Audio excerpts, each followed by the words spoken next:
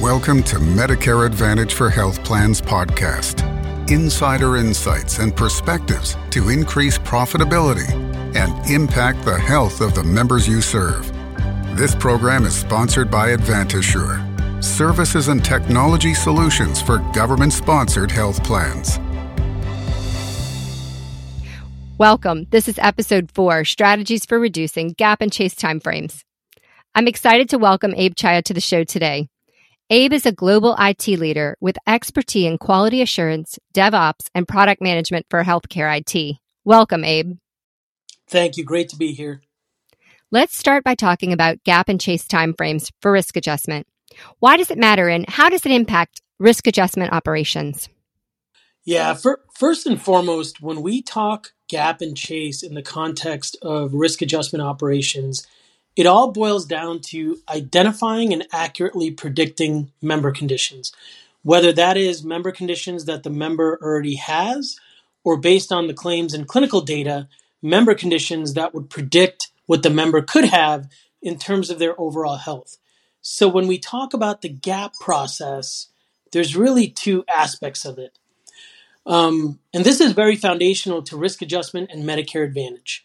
First, the gap and chase process ensures that health plans are appropriately reimbursed from CMS for taking care of their member population and working with the providers who provide the service to the members appropriately and accurately by ensuring that the members' chronic conditions or potential chronic conditions are accurately identified from the health data available to the health plans.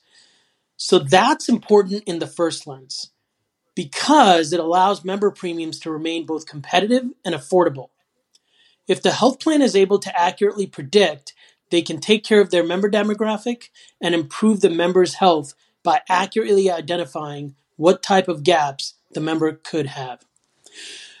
For example, I'm a health plan and I know that Jane Doe has diabetes. I've looked at the claims data and I know they hadn't had an A1C check in 6 months. Well, that's a big problem. I'm going to send an alert to the provider to say, this is a gap and you need to connect with this member to ensure they get an A1C check. By not having regular checkups on A1C and blood glucose levels, this member is at risk for other downstream illnesses. From CMS's perspective, this shows that the health plan and provider network are taking care of the members appropriately, so CMS will reimburse the health plan for their part of the member care. This allows the health plan to keep their member premiums competitive and affordable, and also have access to an array of different provider networks that are mature. When you select a health plan, you're selecting it because of their provider network as well as the cost of care to the member. You want to have the best-in-class providers. You also want to make sure that the health plan knows how to take care of its member populations and also keep their member premiums affordable. Like everything in life, a good balance of both. So that is the first piece of it. The second part is about making sure the members get the care they need from the provider network. There's a component that involves holding the providers accountable for member outreach for both chronic conditions and looking at areas that indicate the potential for developing a chronic condition. All of this ties back to speed and timeliness of member outreach. Because if you wait too long, the member could become more ill. Or if you don't do anything, the member could go to another health plan because they're not getting the care they need. This is why gap and chase are so foundational to the success of a health plan's operations in terms of risk adjustment, as well as keeping the member premiums down, which then ultimately leads to greater access to a more robust provider network. The gap and chase process is multifaceted, with prospective gaps and retrospective gaps.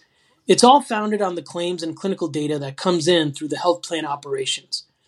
Prospective gaps are risk adjustment operations that look at claims data for the current year and interprets the data so that the health plan can make recommendations to the provider as well as their member outreach campaigns.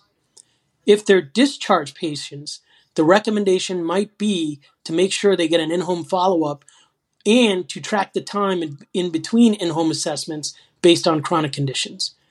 Prospective gap identification and chase follow-up efforts hinge on obtaining medical records from the claims and clinical data and working with the providers to make sure that the member outreach is solid. This is why it's essential to accelerate the speed and time for gaps, to identify them faster and proactively. And we have to adapt tools and technology to get it done. The human eye cannot compete with things like natural language processing and machine learning algorithms.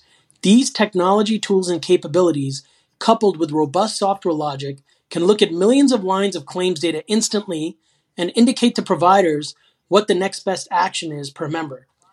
For example, for this member, follow up with an A1C. For that member, to follow up with an in-home assessment. Another member, just might be to do a PCP follow-up. So the quicker you can do that, the faster you can close out the member gap.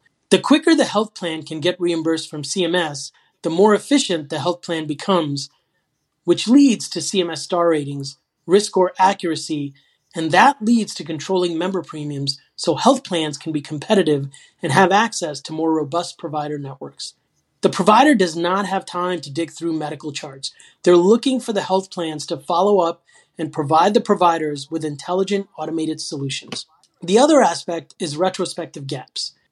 Now, the retrospective gaps are also important because they're dealing with prior year services that are already rendered to ensure that no gaps were missed.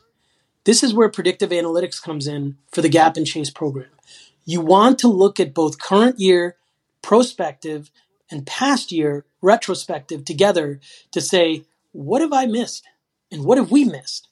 And let's provide the provider with a Member 360 to recommend a next best action.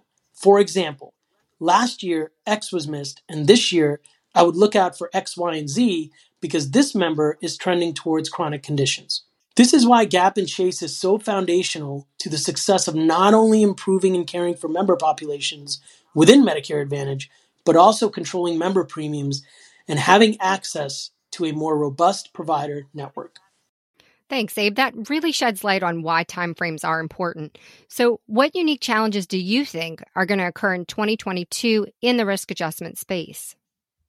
Yeah, great question. A lot of providers are going back to providing the normal care and services that members need because we're getting back to normalcy. In 2020 and last year, 2021, due to COVID, the seniors in the Medicare Advantage population weren't getting normal care and procedures done. So what we're going to see this year in 22 and next year in 23 is an influx of medical claims because people who have postponed their care or were bumped due to COVID are all going to be playing catch up.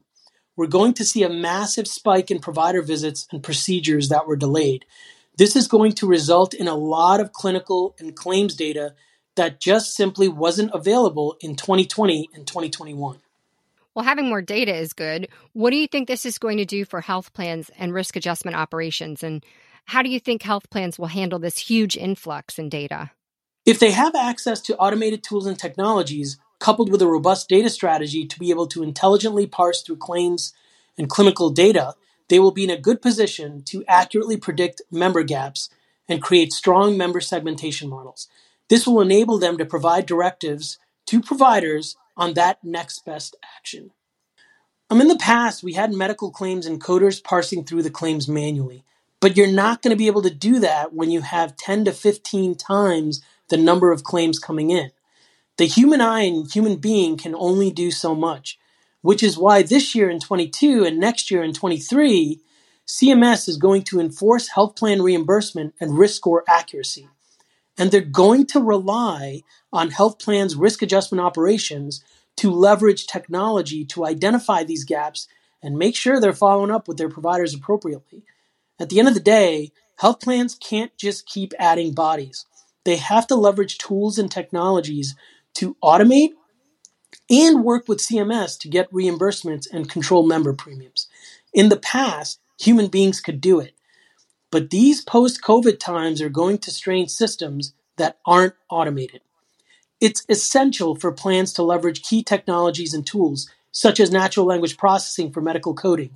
It allows medical coders to pre-identify conditions more effectively and then route that intelligence to the providers through a sub-automated mechanism so the provider can confidently take the next best action. These are just some of the things that are going to be trending over the next few years. That's interesting. So looking back over the past few years with COVID, How did health plans navigate risk score accuracy in the absence of routine care and really the absence of data? Yeah, in the true COVID year, which was 2020, a lot of health plans couldn't accurately predict member health and gaps because the data just wasn't available. What a lot of health plans had to do was increase member premiums because they weren't getting reimbursed from CMS. Health plans can't look at historical data beyond the current and prior year. This impacted member premiums and star ratings for that year. It was a really tough time for health plans. The health plans that got through it kept close provider relationships and offered a lot of different incentives to providers to keep in touch with member health.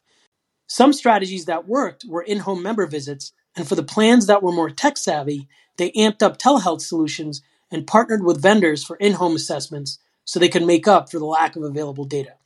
We will start to see a more balanced shift in this year in 22 and next year in 23. So what strategies do you think plans are going to be using to reduce gap timeframes in the coming years? Yeah, great question. The first way to reduce the gap and chase timeframe is through natural language processing. In risk adjustment operations, prospective and retrospective gaps, everything comes from the claims and clinical data that is available. Explanation of benefits, explanation of payments for services that have already been rendered, which comes in the form of adjudicated claim services rendered and their associated HCC, which are hierarchical condition category, and associated chronic condition codes. All of this is essential. In health plan technology solutions, they'll run a gap and chase analytic engine that looks through all the claims and produces a chase list. The chase list says that for each member in the health plan's population, we are seeing XYZ gaps. The chase list then gets fed to the medical coders to confirm or deny those gaps by doing a medical record retrieval and associated charts which document and tie out the medical data which acknowledges that these gaps exist. But they can also identify other types of conditions or gaps that could arise if the member care is left unchecked. All of this is manual. If we want to reduce this time frame, we have to introduce technology and solutions like NLP and machine learning. NLP and machine learning has some key algorithms built in based on artificial intelligence data insights. For example, if we know that the member segment in the state of Florida has a high tendency for diabetes, after the GAPS engine is run and before the chase list is produced, machine learning will proactively identify gaps based on algorithms that are set to review millions of lines of details in seconds, automatically finding the right, specific chronic conditions and associated potential gaps in care for each member. Once this is run, the chase list is produced automatically and submitted for medical record retrieval for review and processing. These medical records and associated charts are run through the NLP engine to further identify and accurately link to the original claim line details, key indicators with pre-identified gaps that are both foundational and predictive to determine the next best action for this member. Then, the medical coders will go in and review and approve for downstream, extremely accurate, and timely submissions to both the provider network via CDI alert and eventually CMS. This all occurs automatically as the gap is closed and confirmed by the provider. This closes the time frame for the entire end-to-end process for risk adjustment. Things that could take 4 to 6 weeks to identify can now be identified and completed within 24 to 48 hours. And the throughput of concurrent processing increases significantly. It's more timely and efficient. Rather than parsing through files, PDFs, and charts, it's one way to speed up the gap and chase process. The other way to speed this up is through electronic medical record retrieval. CMS requires the evidence of the gap identified before they issue payment. They need documentation that the health plan has correctly identified gaps based on current care and the prior year's care. Electronic medical record retrieval, EMR as they call it in the industry, is something that will be foundational in the next couple of years. Because today, in order for the medical record coder to attach evidence and proof, they have to sift through the claims data that the provider needs to follow up on. The evidence is the medical record. So the medical record has to be attached to the chart that the medical coder codes that says This claim ties to these conditions, and these are the gaps that the provider needs to follow up on. How do you get a medical record that resides in the hospital or the provider's office? Well, that's either via fax, handwritten notes, or actually it's in their system themselves. The way it used to work, or sometimes still works, is via a phone call where a field technician goes out to the provider office or hospital, and then they need to fax and make copies of the system records for these members to close gaps so the health plan can get reimbursed. Now there's an automated way to directly connect to the provider's electronic databases to grab the electronic medical record in a secure way, in real time. This allows the gap to be closed in real time within 24 to 48 hours. So you have the gap identification in 24 to 48 hours, and then the electronic medical record, which is evidence for CMS, is produced within another 24 to 48 hours. So what used to take weeks is now done in a couple of days. At the end of the month, CMS requires a submission of evidence to issue payment on a monthly basis for the health plans to get reimbursed. So the quicker you can do that, A, it benefits the member because they're getting the care they need quicker and more efficiently, which improves or maintains their health. And B, health plans are getting paid faster and member populations are being taken care of better and faster. You know, it's important to bring a human element back into the process. At the end of the day, what's more important for a health plan? In my opinion, the most important thing is the provider network, taking care of our members, and keeping member premiums competitive and affordable. Because in the Medicare Advantage space, you're dealing with seniors. They're retired and they've worked really, really hard to get there. And they should not have to worry about high medical expenses and paying high member premiums to get the care they need. As you get older, you need more care. The fact of the matter is, keeping the member premiums affordable and ensuring the health plan gets reimbursed by CMS translates to making sure the senior population is taken care of. It's a win-win situation to speed up the gap and chase process from both the member health perspective and the health plan, provider, hospital, and operational efficiency perspective. Abe, thanks so much for being here today. I've enjoyed talking to you, and I know our listeners have gained so much from what you've shared. Thanks for everyone joining in. Don't forget to subscribe to the podcast. If you like this episode, share it on LinkedIn with your colleagues. This program was brought to you by Advantasure.